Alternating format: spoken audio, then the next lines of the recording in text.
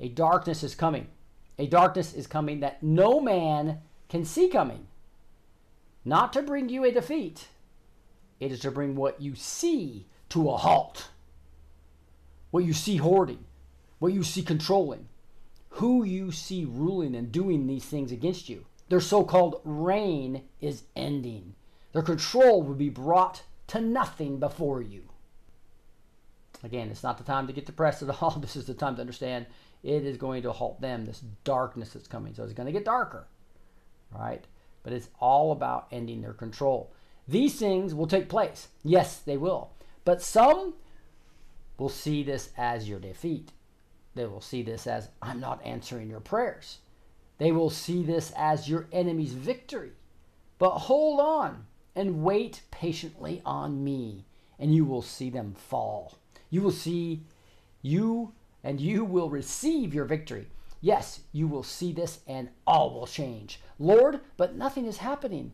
And now you are warning us of darker times? How can we bear so much darkness? It's too hard now. How can we hold on if things become worse? Many people are talking like that. And the Lord answers it with this. My children, don't you see? It's not your strength. It's mine. It's not your battle. It's mine. Don't you see? I'm not abandoning you. I am with you. I am your victory. I am your joy. I am your peace. I am your deliverance.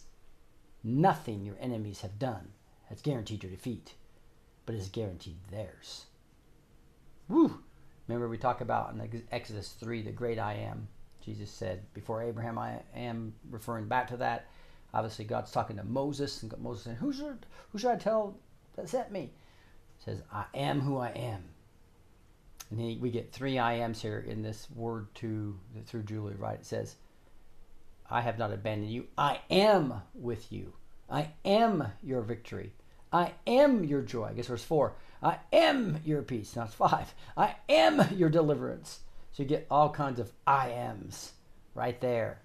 It's really to understand who the great I am is what this is all about. Is really get into the Word of God, into spending time with Him, and understanding who He is, the great I am, right out of Exodus 3.